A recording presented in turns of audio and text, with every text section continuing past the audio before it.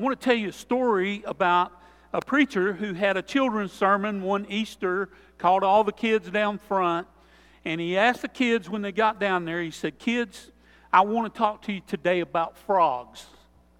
What do you think of when you hear frog?" Everybody got quiet. And then one little girl raised her hand, and she said, "Jesus and the resurrection." And he said, "Why do you think about that?" She said, "Because it's Easter Sunday and you didn't call us down here to talk about frogs." I didn't call you here together to talk about frogs today. We're here to celebrate the resurrection of Jesus Christ. Now, I know, and if you watch TV, you think that Easter is all about food and big meals and candy and Easter eggs and new clothes and a long weekend and maybe even a race. It's Bristol, baby. But that's not what it's all about. Easter's about the resurrection of Jesus Christ. And that's why we come here today, to celebrate the resurrection of Jesus Christ. We've sung about it, and we've prayed about it, and we're going to preach about it, and we're going to celebrate that Jesus came out of the grave. But I'm not ignorant. I know that there are people that listen to that, and they see that, and they scoff at it, and they sneer, and they laugh that we would believe such things. And sometimes they even call us foolish people. But you know what? I'm just one of the crazy people that believes it's true. Somebody got me a t-shirt that says, "I'm one of the crazy people." And underneath it, it says Romans 1:16. And that verse says, "I am not ashamed of the gospel, for it is the power of God to those who believe and are being saved." The resurrection is a powerful thing. And that's why we come here today, to talk about the resurrection. And I want you to think about this question today. And if you'll look on the screen, how can we know that all this talk about the resurrection is real? I mean, how can we know? Is there evidence that helps us come to realize that this is a real thing?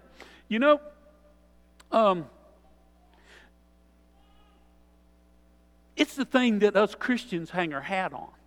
I mean, if you take away the resurrection of Jesus Christ, well, Christianity is just another good story. But if you add the resurrection in, and if that is true and it's real, it changes everything. It changes the way we live. It changes the way we think. And throughout history, there are very few historians would deny the fact that Jesus Christ lived in the first century, that He died on a Roman cross, that He had a band of followers that went out and preached in His name, and they started the church. I mean, we're here, right? So that's evidence that those things happen. But when it comes to the resurrection, there is division. And some people say, well, it didn't really happen. And some say it couldn't happen. Science says it can't happen.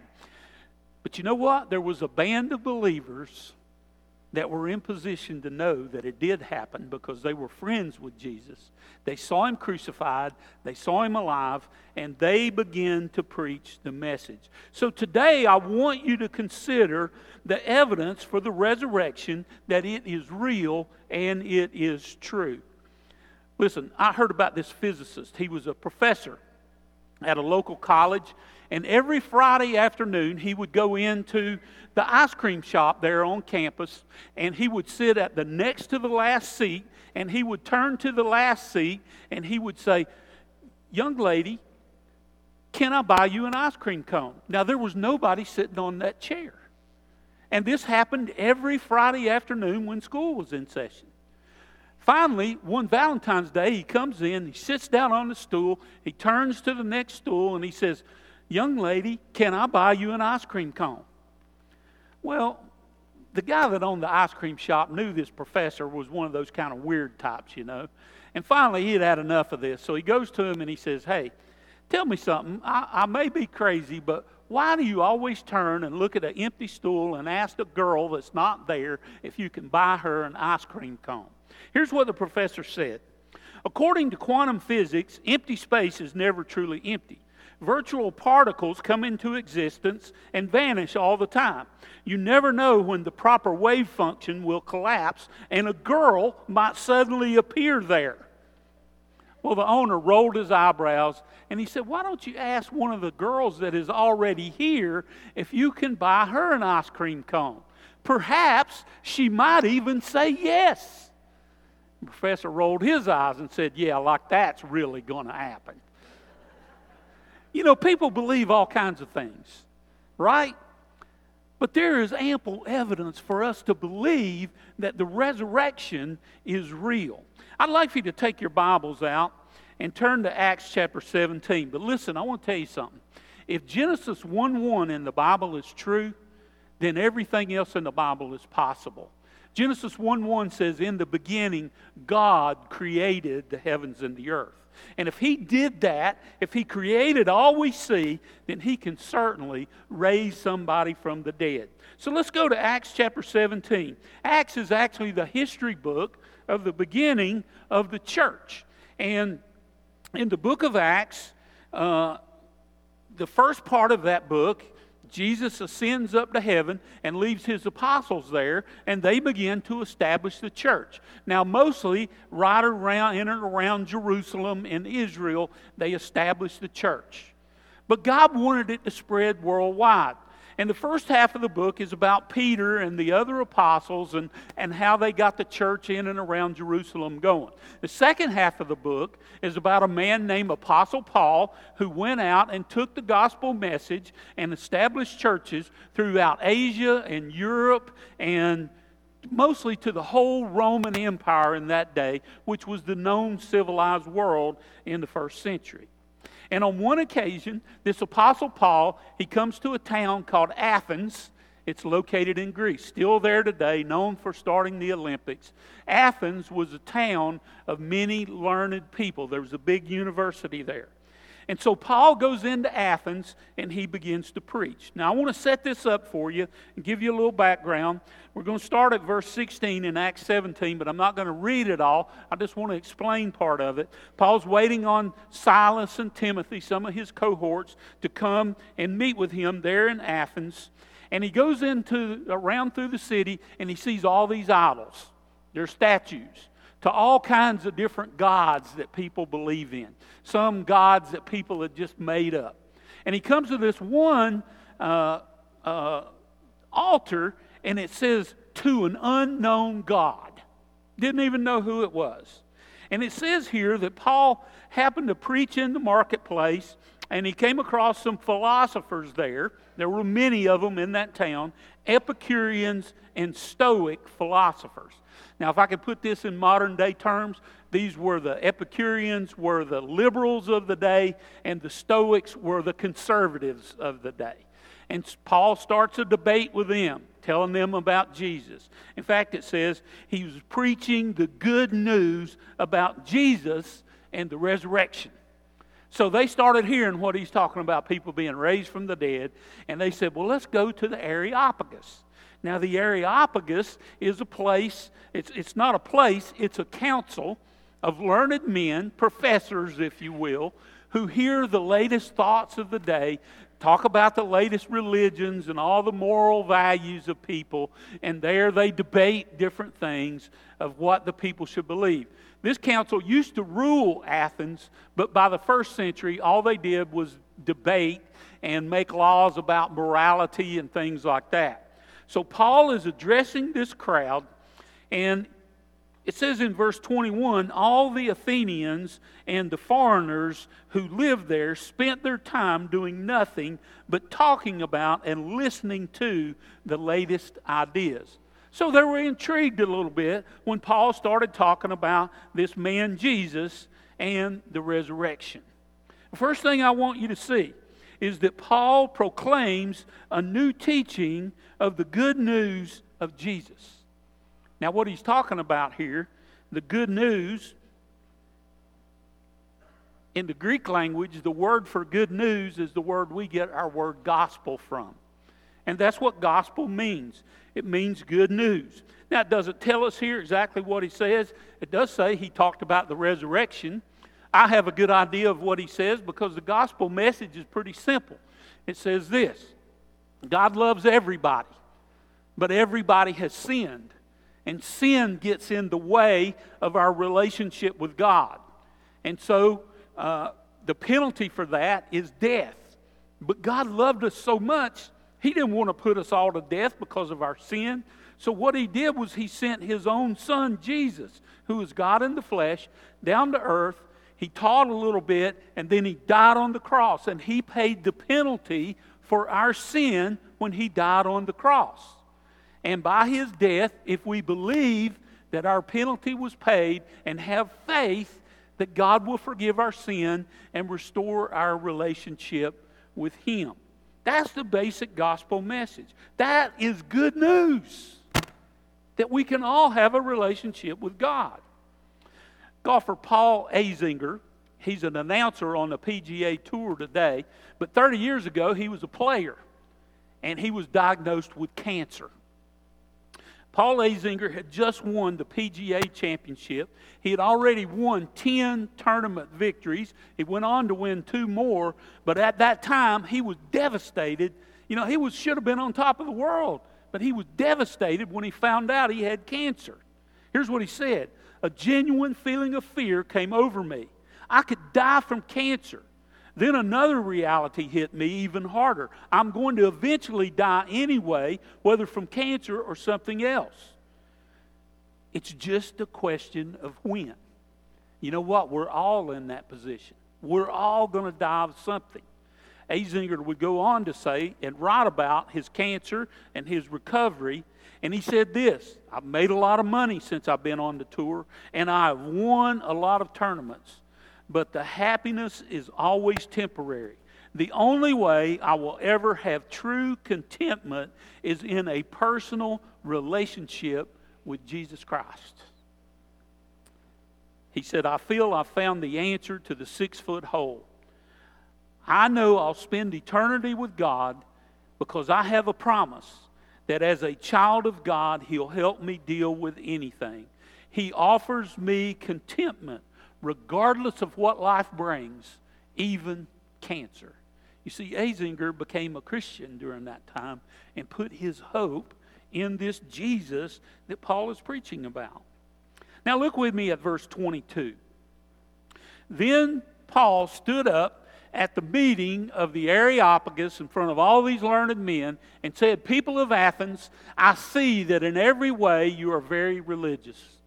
For as I walked around and looked carefully at your objects of worship, I even found an altar with an inscription, to an unknown God.'" They were worshiping something they didn't even know. They wanted to make sure they didn't forget one and make some God mad.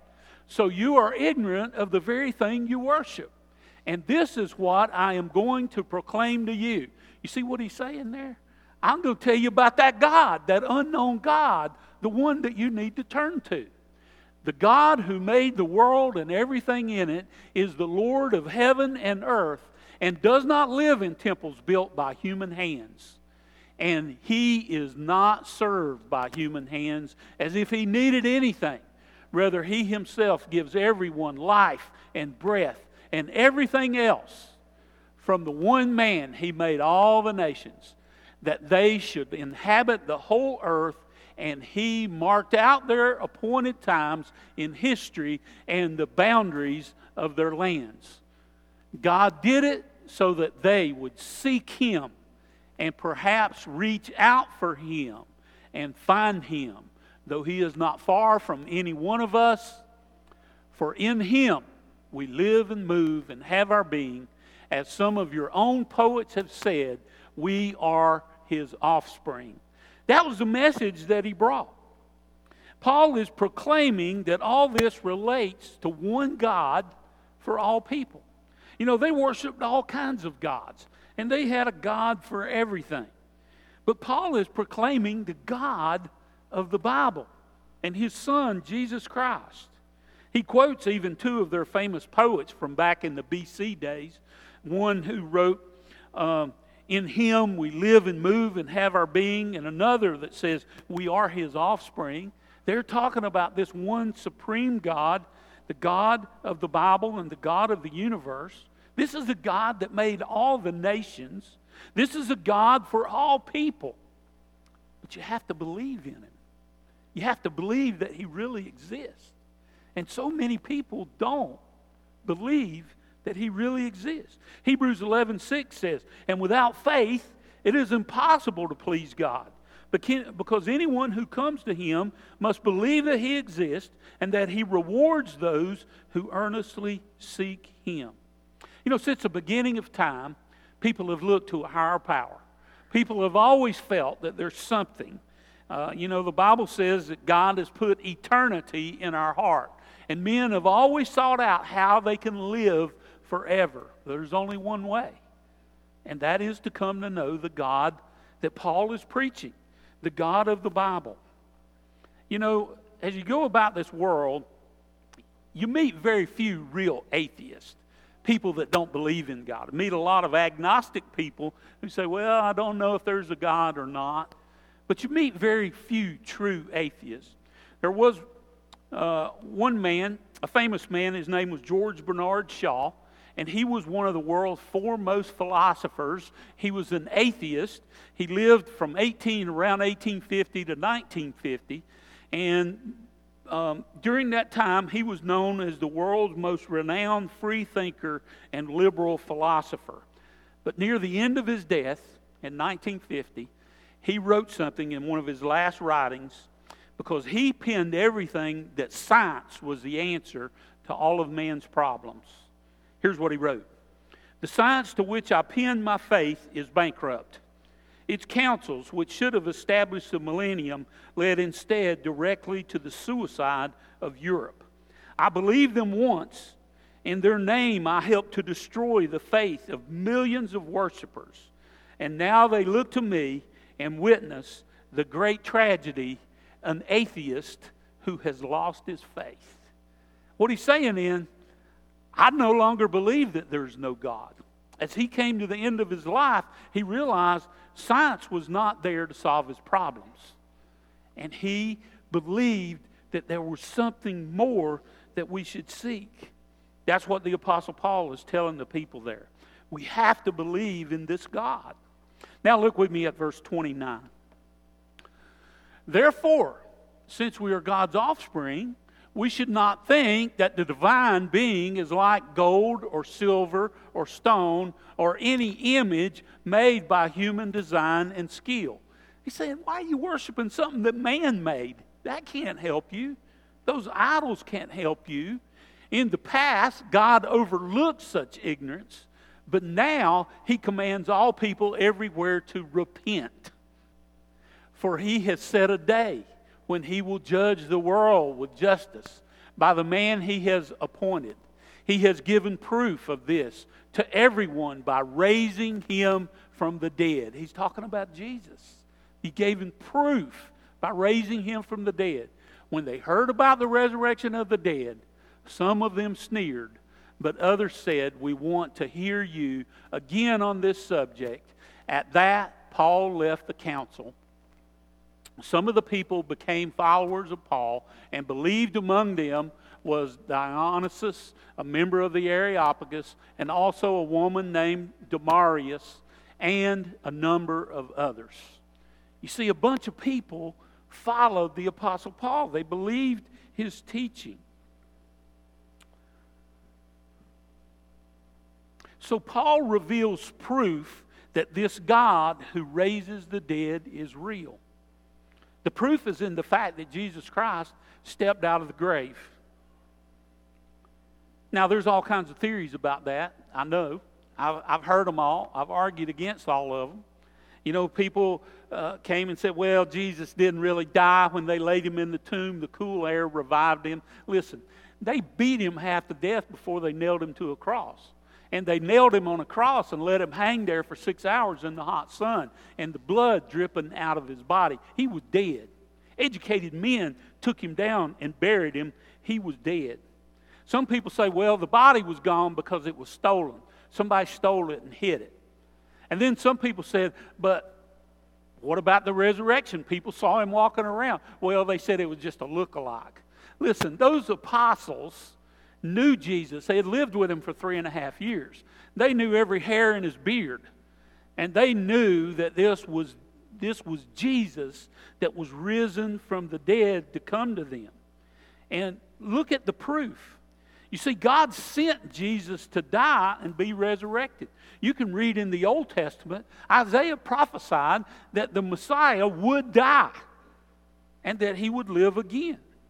I know it seems far-fetched, but listen, what would you expect any less from a God who created the universe? I mean, if he can create a universe, surely he can resurrect somebody from the dead.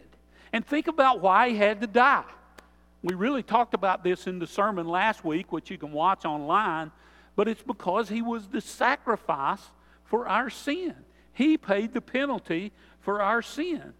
And God says, Paul said, he's calling everyone to repent. That word repent means to change the mind, or it means to turn. And he's calling us to turn away from all the gods of the world, to all the schemes of the world, and turn to him for eternal life and for the best life here on this earth. And Jesus said, if you repent and you're baptized in his name, you will find eternal life. You will be forgiven. You know, his death on the cross could have been enough to bring forgiveness. But why the resurrection also? Because the resurrection is the proof. And you know, this all shows us how much God loves us, that he was willing to die in our stead. In the book of Romans, chapter 10, again, this is a writing of the Apostle Paul, inspired by the Lord. It says, if you declare with your mouth Jesus is Lord and believe in your heart that God raised him from the dead, you will be saved. For it is with your heart that you believe and are justified, and it is with your mouth that you profess your faith and are saved. So if we believe and we confess that Jesus is Lord, which means leader of our lives, we will be saved. You know why I think a lot of people have a problem with the resurrection? Because we had never seen one. We never really seen somebody step out of a grave after we know that they were dead. Ken Davis is a comedian and a Christian author, and he talks about this lady, Donna Roberts, who looked out her window one day, and there she saw her dog with her neighbor's rabbit in his mouth. And he was tossing that rabbit around like they do, and she ran out real quickly and grabbed that rabbit and wrestled it out of the dog's mouth, and she took it inside and put it in the sink. Her husband said, "What are you going to do?" She said, "I'm cleaning it up." And she got it all cleaned up, and she blow-dried it, and then took a comb and fluffed them all out. And then her neighbor was gone, so she slipped over to the neighbor's back porch where the cage was and set the rabbit up in the cage. Well, about an hour later, she heard the neighbor come home, and within just a few minutes, she heard a scream, a gut-curdling scream, and she goes running out, and her neighbor's standing in the yard, and she said, "What's wrong?" And the neighbor said, "My rabbit, he died a week ago, and we buried him in the backyard, and he's back." And you know, resurrections have a way of exciting people, even though that really wasn't a resurrection. But the resurrection of Jesus was real, and it excited those apostles. And see, Jesus' followers started the church, and they attest to him. You know, he appeared to them over a period of 40 days, those 12 apostles, and he gave them instructions. He taught them about the Scriptures. He gave them final instructions to go make more disciples, to establish his church. He said, "You'll be my witnesses to the uttermost parts of the world." And they did that. And they faced ridicule, and they faced jail, and they faced persecution, yet they did not give up. They continued to go. Did you know 11 of those 12 disciples ended up dying for their faith? They were put to death by government officials because they preached the name of Jesus. All but John died for their faith. Now, John died of old age. But there was one man, his name was Saul, And Saul hated Christians. He was a Jewish rabbi, and he was dead set against Christianity. And so he went to persecute Christians as this thing started. And he got letters from the priest. In fact, you can read in Acts chapter 7 about him taking an angry mob and Stephen, one of the early preachers and believers in Jesus, preaching to them. And they got so mad they pelted him with stones until he was dead. But in Acts chapter 9, he was on a road to Damascus, one of the big cities where there had been a large church started, and they were thriving up there. And Paul was going with these letters from the Jewish priest to bring those people, he thought, to justice and to drag them back to Jerusalem and have them put on trial for blasphemy for preaching that Jesus is Lord. And on that trip, he was knocked down to the ground and struck blind. And a voice from heaven came and said, Saul, Saul, why do you persecute me? And he says, who are you, Lord? And he said, I am Jesus, whom you are persecuting. Now get up and go into the city, and you'll be told what you must do. Now the text says that all those traveling with Saul heard what he was saying, heard these voices, and they took Saul to Damascus. And there in Damascus, the Lord spoke to a man named Ananias. And he says to Ananias, I need you to go and meet with this guy Saul, because he's going to be my instrument to go spread the gospel message. And Ananias says, whoa, not me. That guy's killing Christians. I don't want to have anything to do with him. Jesus said, go and do what I tell you to do. And Ananias did it. And in verse 17, it says, Ananias went to the house and entered it, placing his hands on Saul, and said, Brother Saul, the Lord Jesus, who appeared to you on the road as you were coming here, has sent me so that you may see again and be filled with the Holy Spirit. Immediately, something like scales fell from Saul's eyes, and he could see again.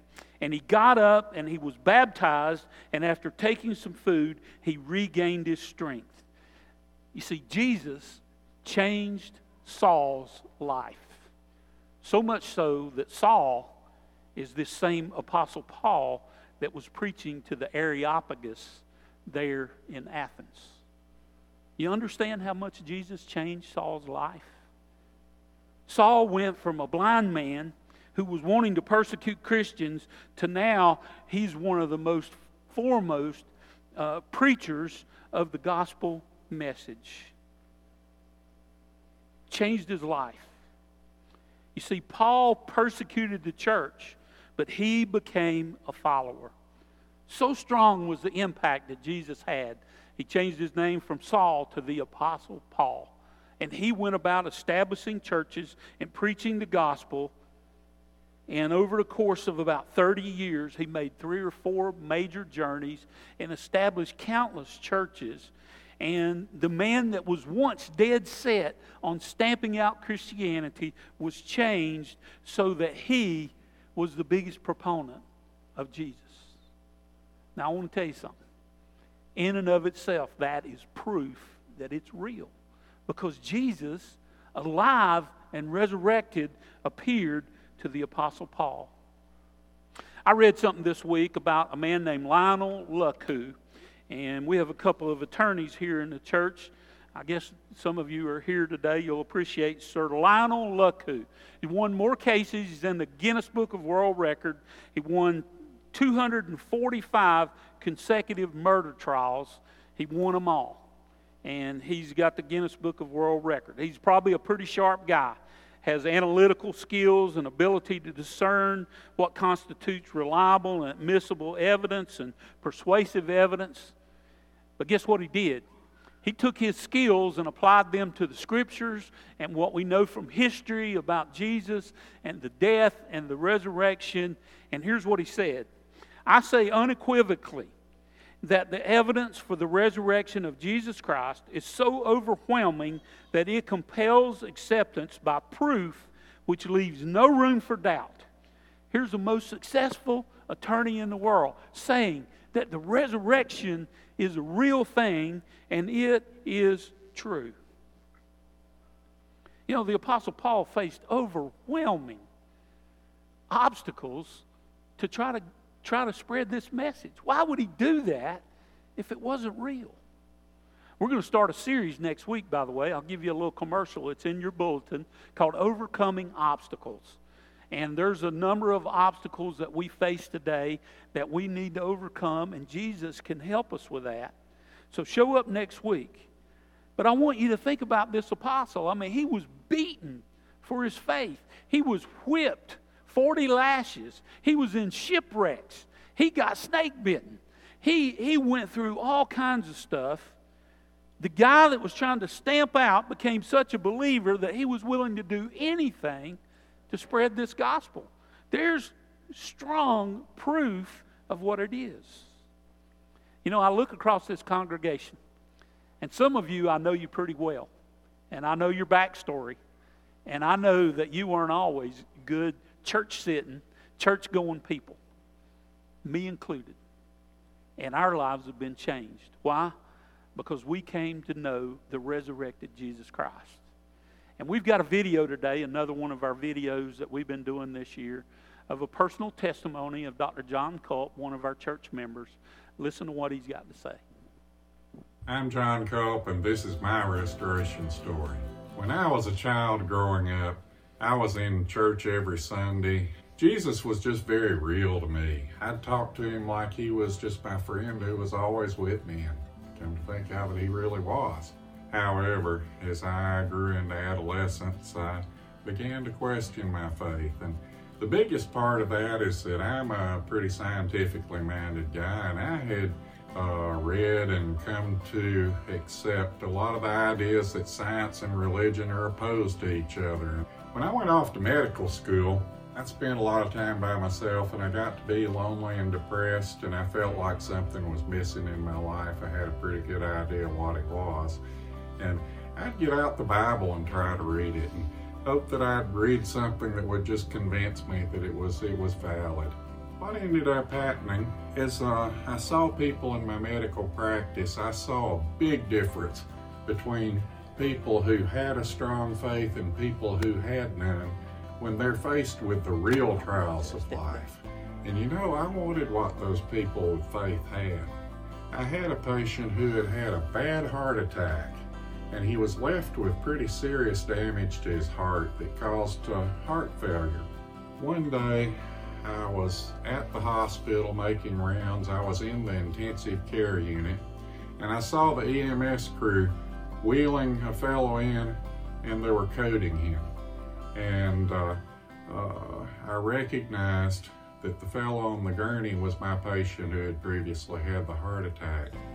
He'd had another one. He wasn't admitted to me, but I took over and got him settled on a ventilator in the ICU, got everything going. He was admitted to a cardiologist. And I went out to talk to his family and learned that they had two beautiful little boys who were about ages 3 and 5. As it went along, I had done an exam on this fellow right after he came in, and clinically it looked like he was brain dead. I went home just feeling absolutely terrible that day after he'd flatlined, and I did something that I hadn't done in many years. I prayed, and I said, God, I don't know if you're even there to hear me, but if you are, I want to ask you to do something. I don't want anything for myself, but could you please heal that man so that he can take care of his family, his children? And you know what? A feeling of peace came over me, and I went to sleep. And I woke up the next morning remembering that, and I thought something really special happened last night. I wonder what's going to happen today. I went up to the hospital to make my rounds, and the first place I went was to the ICU to see this man. I looked down at him and I said, poor Mr. So-and-so. All of a sudden his eyes popped wide open, staring straight into my eyes. I felt like I had been shocked from my head down to my toes. He was looking at me and trying to talk with that tube in his throat, and couldn't, of course.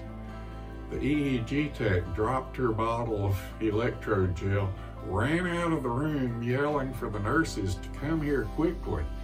They called the other doctors, and they were amazed.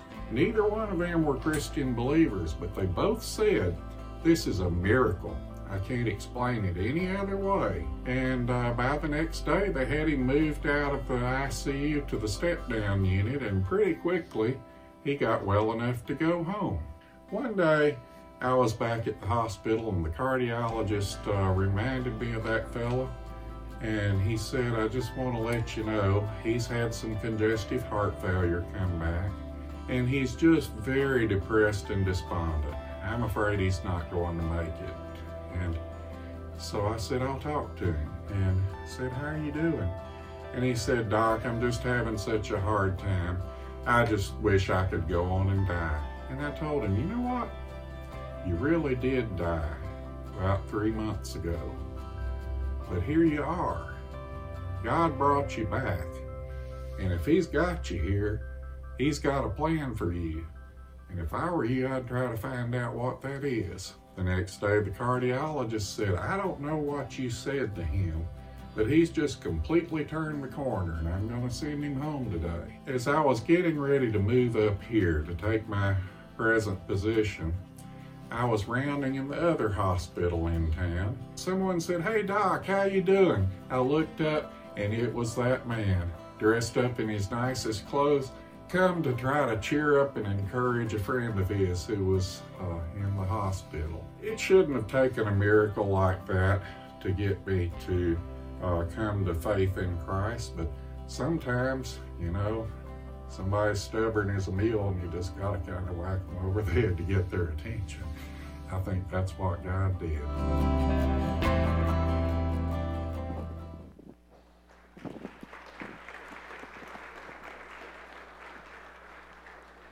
And we're sure glad that Dr. John Culp found his faith, because he is one of our elders and a prolific teacher of the Bible here in our church, and just an all-around great guy. Here's our connection. There's literally living proof of the resurrection through Jesus and the many people who have come to believe. Changed lives. That's why we celebrate the resurrection. And Jesus wants to change your life. And one day, Jesus is coming back. And at that time, all those who believe will be resurrected as he was. We'll have new bodies. And we'll go and spend eternity with God. There's a man named Curtis Pride. He was a baseball player. A few years ago, 1993, was the first time he got a chance to play in the major leagues. He got to pinch hit.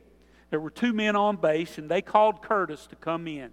And first pitch, he hit a line drive, and it sailed out in the left field, and he was able to make it to second, and both of the guys on base made it home, and the Montreal Expos went on to win the game. When he got that hit, the whole stadium in Montreal erupted, and 40,000 people came to their feet and began to praise him. But Pride was standing on second base, and he had his head down, and he wasn't looking. And the third base coach called timeout and went to Pride and tapped him on the shoulder and pointed up. You see, the problem is Curtis Pride was 95% deaf, and he could not hear the people cheering for him. And he said, the third base coach, "Curtis, tip your hat to the people." And so Curtis tipped his hat, got a big grin on his face, put his hat back on. And after the game, they interviewed him, and they said, "Mr. Pride, did you really hear the crowd?" And Pride said, "I heard them in my heart." You know what? I hope today you hear the message of the resurrection in your heart. Because as Romans 10:9 said, if you believe in your heart and you confess with your mouth that Jesus is Lord, you will be saved. That means that one day you too will experience a resurrection to spend eternity with God. Let's pray. Father, we thank you today for the miracle of the resurrection. And should we expect any less from a God who created the universe? And Lord, for this we celebrate today.